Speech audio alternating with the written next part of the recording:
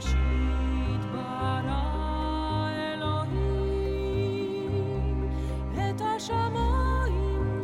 we're in Romans.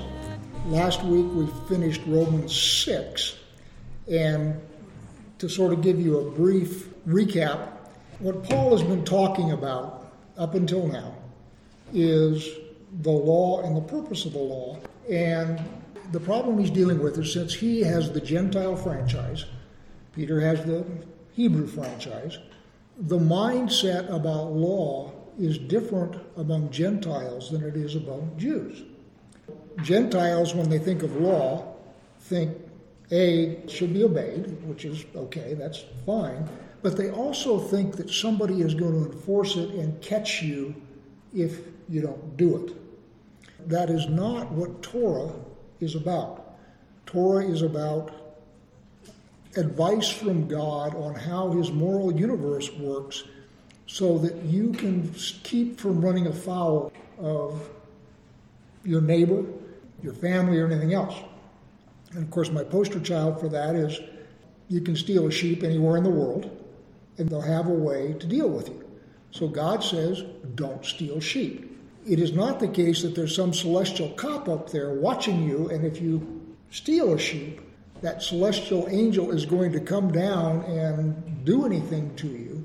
The purpose of the don't steal sheep is simply, if you steal sheep, things are going to go poorly with you. That's sort of thing one.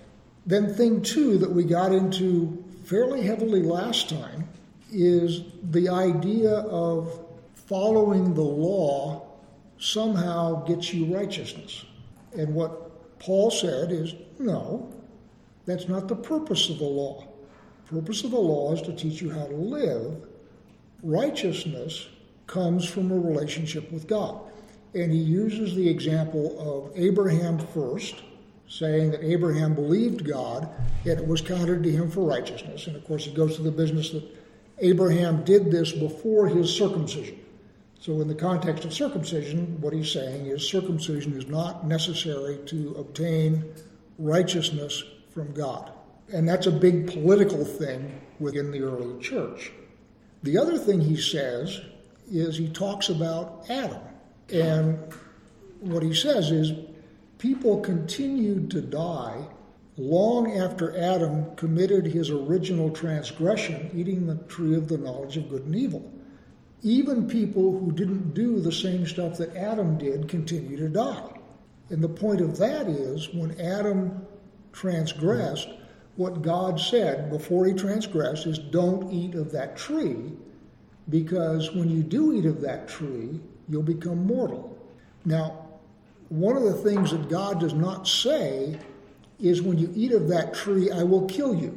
He doesn't say that. What he says is, if you eat of that tree, you're going to become mortal. And once you have become mortal, your children after you become mortal also. And good behavior, which is to say doing your best to stay out of trouble with Torah, doesn't change the fact that you are now mortal.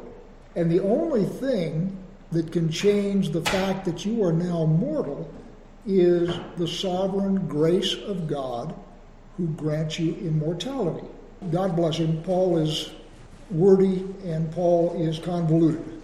So what I'm trying to do is sort of condense it. So what Paul is saying there is, the law cannot give you either righteousness or the reward of righteousness, which is immortal life. Can't do that. The only thing that does that is Yeshua. And the reason Yeshua does it is he is the first fruits, which is to say, he was born as one of us, born of a woman. He was born mortal. He lived a good life. And then he died just like everybody else dies. Went down to the dead and then comes up and is raised from the dead, and he has a resurrection body, and he now ascends to the right hand of God, and he becomes two things. One, our brother, because he's human, and two, the first fruits of the resurrection from the dead. And what that means is those who trust in God, as Abraham trusted in him, as David trusted in him, as any of the saints in the Old Testament trusted in God. As you do that, what you do is you come into a relationship with God, and that means then that when you go through the physical death process, which we all will go through, assuming Yeshua doesn't come back before we naturally die. So as you go through the death process and you come up the other side, because you have been adopted as sons and brothers of Yeshua, you now are immortal in your resurrection body. Now, one other thing he says is he talks about baptism, and we talked about that also. And what baptism represents is symbolic death and resurrection. The Jews regard baptism, or a mikvah, as the process of transitioning from the realm of death into the realm of light. Remember, Yeshua slapped Nicodemus around because he wasn't able to articulate that. And the fact that Nicodemus was not able to articulate that was a disappointment to Yeshua. In other words, it was something Yeshua expected him to be able to articulate, and he was unable to do that. So the deal with the realm of death is we live in this world where everyone is mortal. So periodically we transition into the realm of death. Poster child for that is if you are caring for a dead body. God forbid your uncle dies or something like that, and you have got to take care of the body, which is commanded. In that process, what you do is you enter the realm of death. That doesn't mean that you have sinned. You're doing the right thing, but you have now entered the realm of death, and in order to get back into the realm of life, you go down through the waters and come up, and you are symbolically reborn. And so that's what Paul is talking about when he's talking about baptism. I heard a preacher, kind of a nice way to say it, is I may have led you to believe that you only get eternal life after you die. No, you have eternal life when you trust in the Son of God and you decide to be one of God's disciples as opposed to your own flesh. Now, during the time when you make that decision, you may undergo physical death and almost certainly will, but you are assured of resurrection to eternal life. So you have eternal life now, even though your body may undergo physical death, it probably will at some point in the future. So, where I'm going to pick it up now is 6:20, and then we'll scoot on into chapter 7. So Romans 6:20. When you were slaves of sin, you were free in regard to righteousness. All right, now what does that mean? Everybody serves somebody. And if you were serving sin, you were free in regard to righteousness, which is to say, you were not a servant of righteousness. In other words, if you're a servant of sin, that means you are not a servant to righteousness. I think that wording is awkward, but that's what it says. You're either one or the other. You're a servant of sin or you're a servant of righteousness. Everybody got to serve somebody.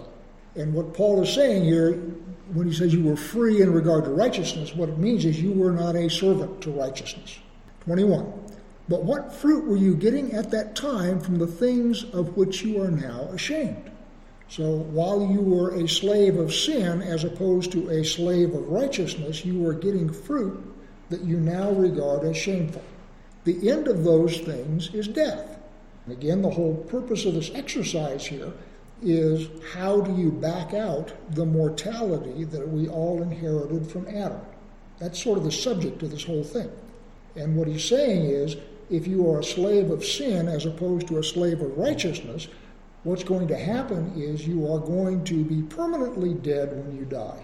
And once you become a slave of righteousness, which is to say you become a servant of Yeshua or Jehovah, I believe they're the same being, I'm being firmly Trinitarian here, but once you become his bondslave, then when you die, you go through the death process and you are raised with a new body, a resurrection body to eternal life. 22. But now that you have been set free from sin, you have become slaves of God. The fruit you get leads to sanctification, and its end, eternal life. You're going to be on one team or the other. You're going to be on your own team, or you're going to be on God's team. And your own team, by the way, is de facto Satan's team. You just may not realize it. 23. For the wages of sin is death, but the free gift of God is eternal life in Messiah Yeshua our Lord. That's what I've been saying all along here, is that the only way to back out the mortality that was gotten on us from our father Adam is through the free gift of God, and he will give that gift to anyone who will trust in him. So chapter 7 now. Or do you not know, brothers, for I am speaking to those who know the law, that the law is binding on a person only as long as he lives. Thus a married woman is bound by law to her husband while he lives, but if her husband dies, she is released from the law of marriage. Accordingly, she will be called an adulteress if she lives with another man while her husband is alive.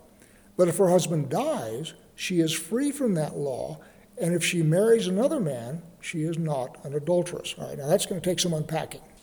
First off, I am speaking to those who know the law. One of the things we said at the beginning of this entire study is Paul has never been to Rome. The synagogue is where the books are. So if you are a Gentile and you come into a saving knowledge of Yeshua and you get the Holy Spirit and you talk in tongues and all that kind of stuff, you still need access to the books. I don't believe anybody would say that simply getting the Holy Spirit means that you then quit studying. Pretty much everybody I know who has the Holy Spirit also has a Bible. So if you want the scriptures, you have to go to the synagogue because that's where they are. So what you have in the synagogue is a mixed group of people. You got standard black gangster hat, curly-Q Jews who are not Messianic, they are just Jews. You've got Messianic Jews, of which Paul is one. So he grew up in Judaism, understands Torah, understands all the Jewish writings, but he is also a believer in Yeshua. You've then got Gentiles who are in the process of becoming Jews. They are proselytes, and the Jews have a process by which a Gentile can be turned into a Jew, ultimately leading to circumcision. Finally, you have got Gentiles who have no intention whatsoever of ever becoming Jews. They have simply been saved by the grace of God, and they realize that they can no longer be the Gentiles that they used to be. They have to start learning about this God who has saved them. So you got these four groups of people, and part of what's going on in Rome is that these four groups conflict. So what Paul is saying in chapter 7 here is, I'm talking to you who know the law, which is non-Messianic Jews plus Messianic Jews, those who have grown up in Judaism and understand Moses, and probably also understand the oral Torah. You need to understand who our audience is. In other words, he's turning around and saying, all right, I'm looking at you who understand the Torah. Gentiles, you can tune out for a minute. And then he says, the law is binding on a person only as long as he lives. Now, when you read that phrase, if you are a Gentile who is not the addressee here, what you think of is in terms of, I was listening to Ron Dart the other day, and the example he used was, let's say that you're a bank robber, and you're a really good bank robber, and you decide finally that the cops are getting too close, so you stage a car wreck. And the body in the car is burnt up, and you leave your identification in there, and the police look at it and say, ha! Son of a gun got killed in a car wreck. We can take all those bank robberies off of our books because the guy who did them is dead. And there's nothing we can do to him or with him anymore. That's the way a Gentile would take that. The reason I say that is that's the exact example Ron Dart gave. I will suggest that's probably not quite right. I will suggest another way to look at it is the Torah, the law, is instructions on how to live in the world. When you die, you are no longer in the world. You come into a different regime, resurrection and so forth, where you are now in the world to come. Completely different regime. So the idea here that when you die, the law no longer has any claim over you is not because you have skipped out on your sins in the same way of our hypothetical bank robber. What it means is The law no longer applies to you because you are no longer under its jurisdiction. The law's jurisdiction is this world and this creation. When you die, you go to the next world and a different creation and a whole different spiritual and behavioral regime. The thing I'm suggesting is as you do this, you can very well understand how the modern church, which comes from a Greco-Roman understanding of things, reads this and comes up with our bank robber example. So the idea of a woman is bound by law while her husband lives. But when her husband ceases to live, he's gone to a different regime that is dissolved, not because there's any problem with the law, it's because one of the parties no longer lives, has gone to a different regime. Now we're all the way down to verse 4. Likewise, my brothers, you also have died to the law through the body of Messiah, so that you may belong to another, to him who has been raised from the dead, in order that we may bear fruit for God. For while we were living in the flesh, our sinful passion, aroused by the law, worked in our members to bear fruit for death. But now we are released from the law, having died to that which held us captives, so that we serve not under the old written code, but in the new life of the Spirit. Now, you just heard everything I've said about different spiritual regime. What Paul is saying here is, as you go down into the waters of baptism and you come up on the other side and you are reborn, you go into a different spiritual regime. He will reiterate over and over as we go on, that doesn't mean you are now free to go out and knock over a liquor store. What it means is you are now under new management. Now, one of the things he's going to talk about in terms of the law, which he starts to mention here, is the idea of sinful passions being aroused by the law.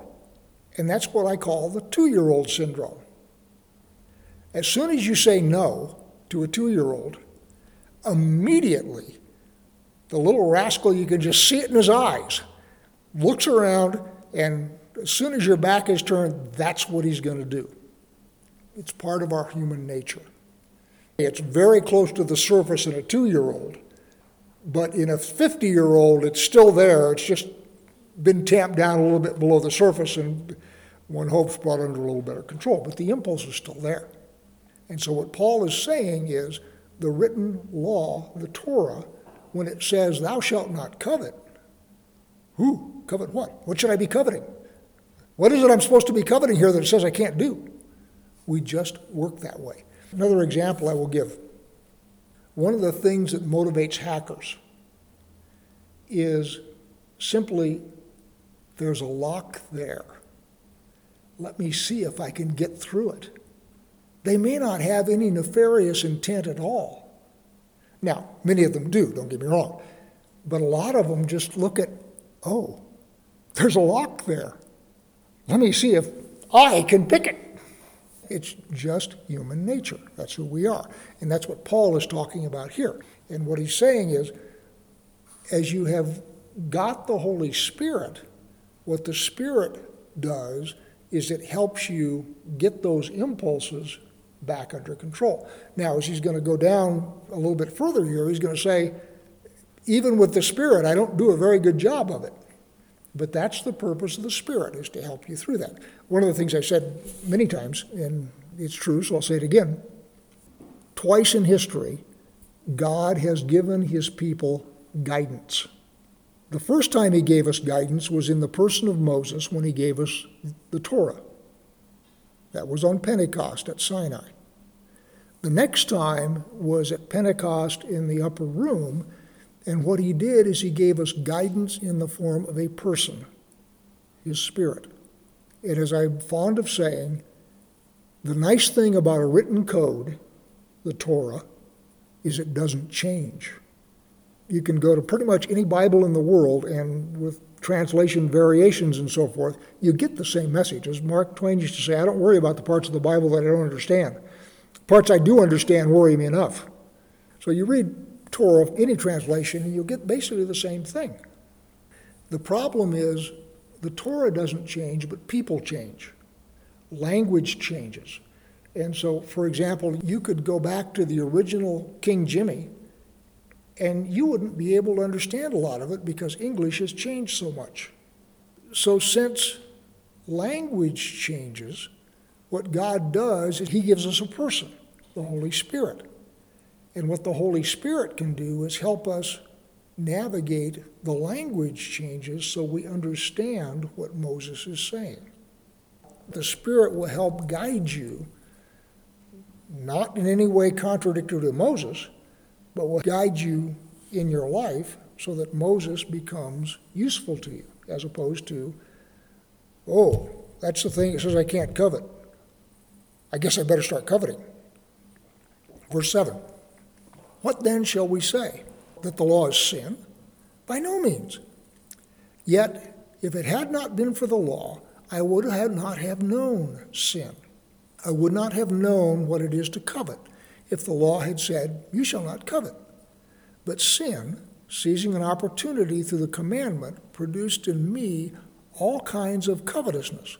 Apart from the law, sin lies dead. I was once alive apart from the law, but when the commandment came, sin came alive and I died.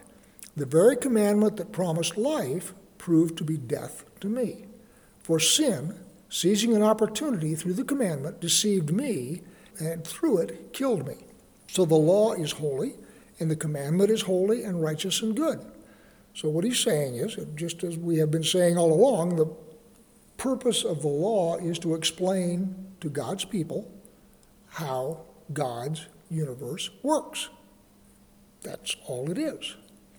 And what Paul is saying is, since there are, in fact, don't do this, don't eat that, don't sleep with her, etc., in that set of instructions, what his human nature, which he's going to call the flesh, does is it seizes on those, and the 2-year-old in him rises up and wants to do the very things that he is told not to do.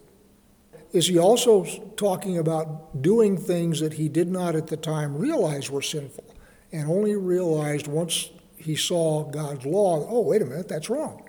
So, for example, there is a tribe, village or something, somewhere in the Mediterranean, ancient, and there was a reef there, or rocks. And so what they did is they set up a lighthouse. And the purpose of the lighthouse was not to guide people away from the rocks, but was to guide ships into the rocks. And what they made their living off of was looting shipwrecks. So they set up a lighthouse to make sure that a ship sailing by there would not miss the rocks and would hit it, and then they would be able to go out and loot the cargo. This is how they lived. And what they did is they set themselves up a deity, and they regarded these shipwrecks as a gift from the deity.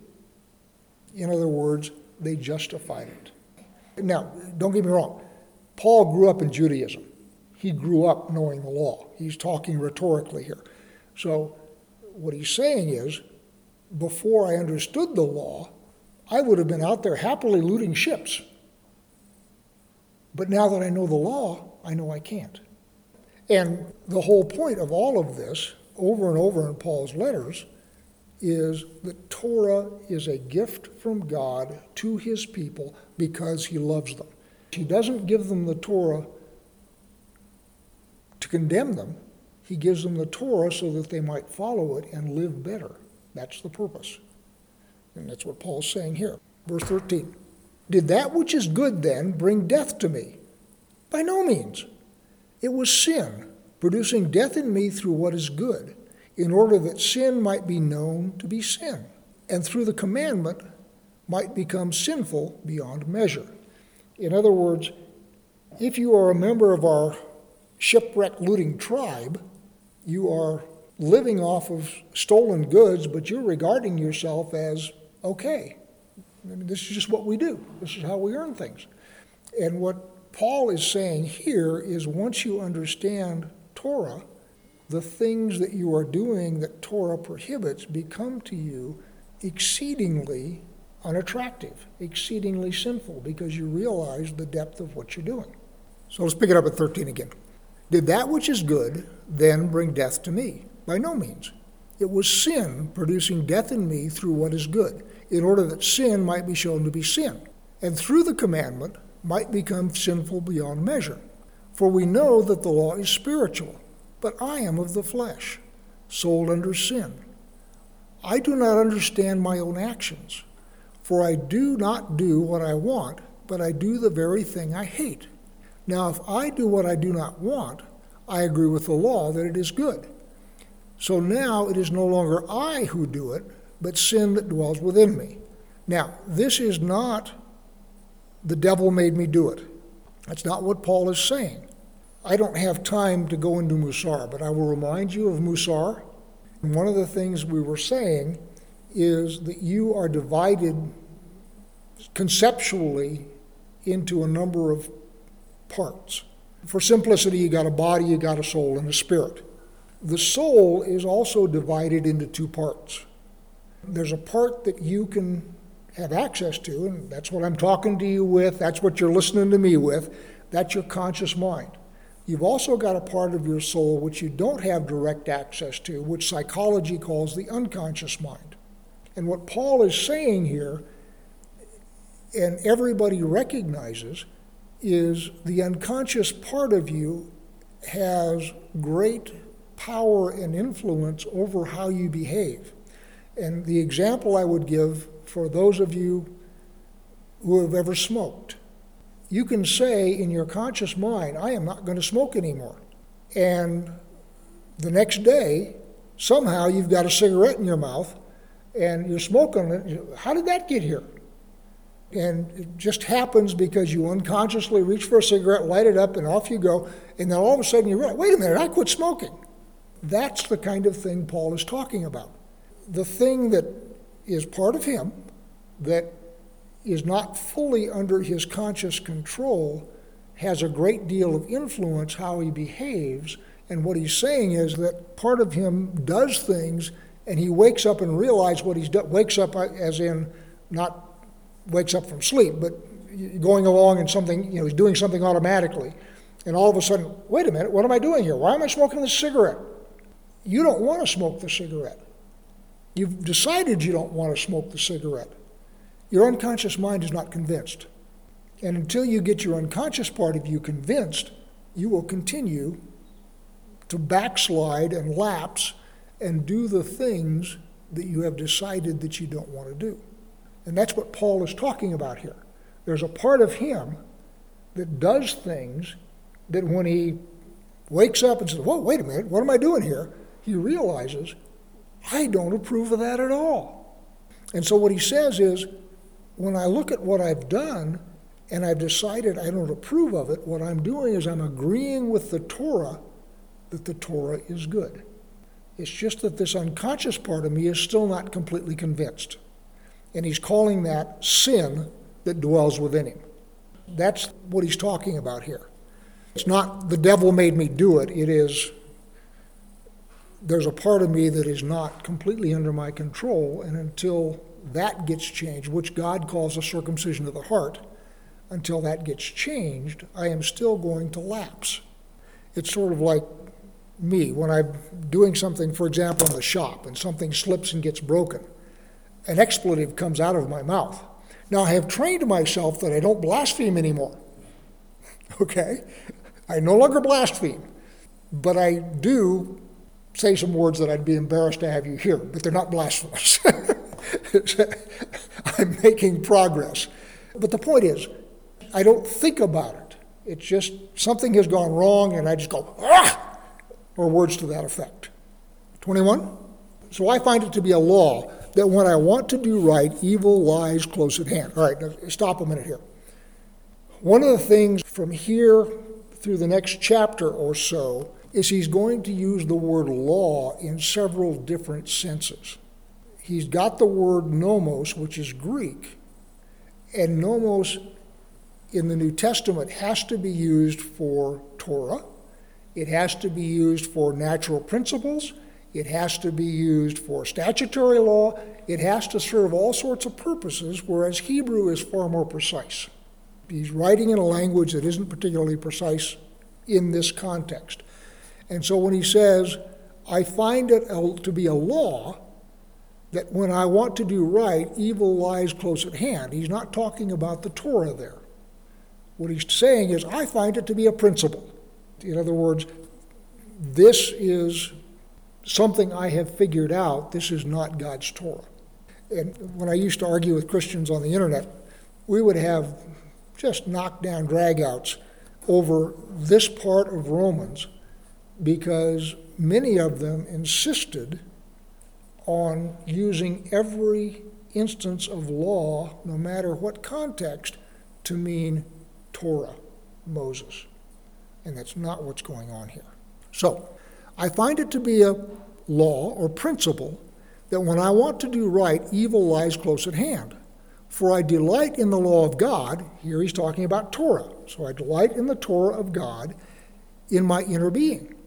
But I see in my members another law. Well, if he delights in the law of God, then another law cannot be the law of God. Just doing grammar here. But it illustrates the point I'm making. For I delight in the law of God in my inner being, but I see in my members another law, waging war against the law of my mind. Yet another law, against the law of my mind, making me captive to the law of sin that dwells in my members. The law of sin is not the Torah. It is this 2-year-old behavior we've been talking about. So we've used law in one sentence in 4 different contexts, which is why, to the Western mind, this chunk of Romans is sometimes difficult to unpack. So let me read it all in a swoop. So starting in 21. So I find it to be a law that when I want to do right, evil lies close at hand. For I delight in the law of God in my inner being, but I see in my members another law, waging war against the law of my mind, making me captive to the law of sin that dwells in my members. Wretched man that I am, who will deliver me from this body of death? Thanks be to God through Yeshua Messiah our Lord. So then, I myself serve the law of God with my mind, but with my flesh I serve the law of sin. Everybody got that unpacked firmly? I will guarantee you read it a month from now and you'll have to go through this all over again. Every time I teach this, I have to go through it and figure out what he's talking about, because my Western mind has trouble unpacking it all, and I've got to sit down and parse it. And I've done it often enough that I know that I don't understand it on a casual reading and that I have to stop and think about it in order to understand it. I at least have gotten to the point where I automatically recognize that a casual reading of this does not give me the truth of what Paul is saying. But our Sunday brethren have been handed this Roman law first, and they see it differently. So, chapter 8. There is therefore now no condemnation for those who are in Messiah Yeshua. For the law of the Spirit of life has set you free in Messiah Yeshua from the law of sin and death. Again, 2 more uses of the word law. The law of the Spirit of life is the Spirit guiding you to live a life of righteousness. The law of sin and death is what your flesh wants to follow and struggles against that. Verse 3, for God has done what the law, Torah, now he's talking Torah, for God has done what the law, weakened by the flesh, could not do, by sending his own Son in the likeness of sinful flesh, and for sin he condemned sin in the flesh, in order that the righteous requirement of the law might be fulfilled in us, who walk not according to the flesh, but according to the Spirit. He's talking about 2 parts of himself.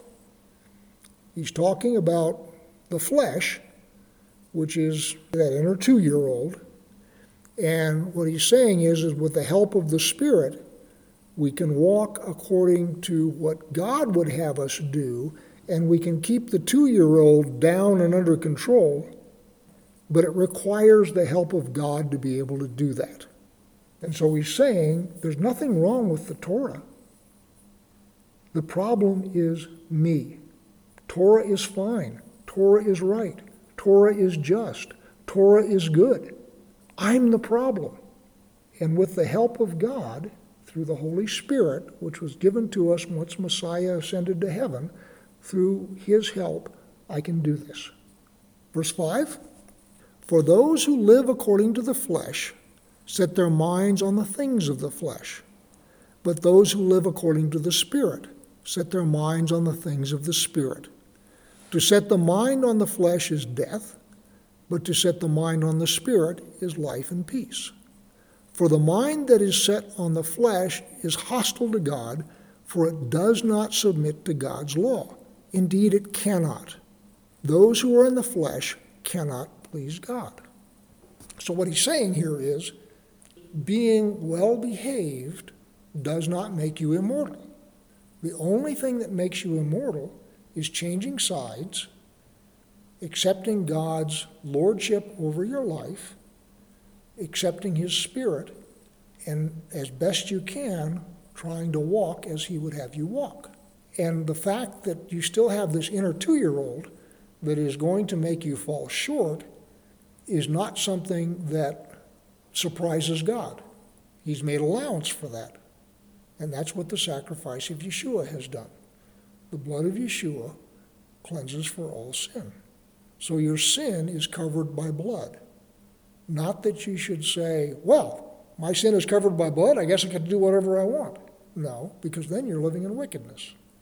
The whole idea here is when you wake up and realize what you've just done, that you repent and turn away from it and move on.